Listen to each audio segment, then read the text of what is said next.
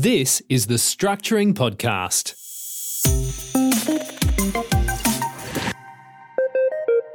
Okay, welcome back. Terry Ward here, and this is the Structuring Podcast. Today's topic is how to pay interest only on a principal and interest loan. So in the good old days, interest only interest rates were the same as principal and interest rates. However, that changed about 4 years ago, and now generally interest only loans have a higher rate than P&I loans. P&I loans are generally better for serviceability, but it comes with a cash flow cost. If you had a principal and interest loan of $500,000 at 6.5%, the repayments would be roughly $3,161 per month. However, if it was interest only at 7%, the repayments would be about $2,126 per month. So having a P&I loan costs you around about $1,034 in this example per month in cash flow.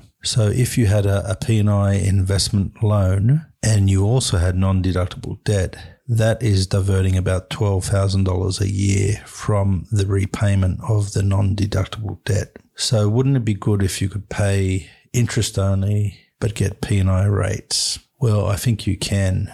And the way to do it would be to set up a separate loan split. It doesn't have to be a big amount. It can be a small amount. And then you use that loan split to pay the repayments on the principal and interest loan. And then every month, the borrower would deposit the interest component into that loan split. So they're not borrowing to pay the interest. They're borrowing to pay the principal of the monthly repayment. So let's do a bit of an example on a $500,000 loan. Okay, the repayments are going to be roughly $3,160 per month.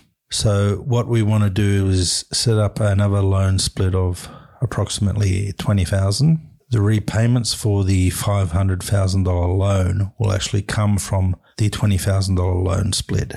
So on the first month, $3,160 is taken out of that loan split and applied to the $500,000 loan. The interest component during the first month is $2,708. So the borrower would actually deposit in $2,708 into that $20,000 loan split. In effect, they've borrowed the principal component of $452. So the balance of the $20,000 limit is now $452. In the second month, the same thing happens. The repayment of $3,160 comes out, goes into the $500,000 loan, and then the borrower puts in the interest component, which is slightly less. It's $2,705 this month. So in effect, they've borrowed another $454. So after month two, they owe roughly $900 on that $20,000 loan split.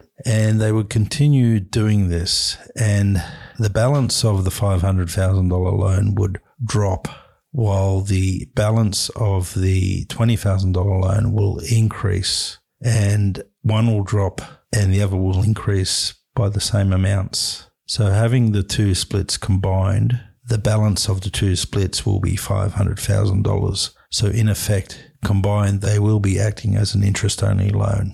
Now, it might take a few years before the $20,000 is used up, and when that happens, you can split the main residence loan and get a second $20,000 split and repeat. This can be incorporated into a debt recycling strategy as well, because at the same time, the borrower would be paying off their non-deductible debt at a faster rate.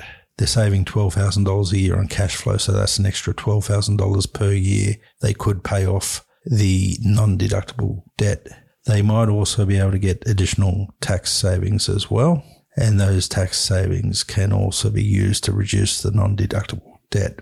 The ATO doesn't like it when people borrow to pay interest. That's capitalizing interest or compounding interest. They don't like it because it can be a scheme used to increase tax deductions. Something similar is happening here. However, you're not borrowing to pay the interest. you're borrowing to pay the principal component. You're only increasing the deductions by improving the cash flow. You're not getting extra tax deductions per se. However, don't try this without tax advice because it is a scheme and there could be a tax advantage. So there is a potential for the ATO to apply Part 4A to deny any extra tax deductions. But if you want to set it up from a loan point of view, it's relatively simple to do.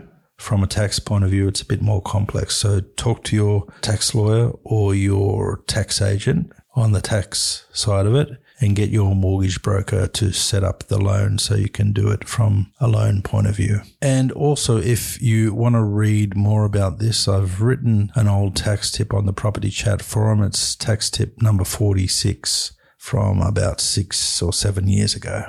Anyway, just another strategy to consider. Don't do it without advice. And thanks for listening. You've been listening to the Structuring Podcast. Check out the show notes for today's episode at www.structuring.com.au/podcast.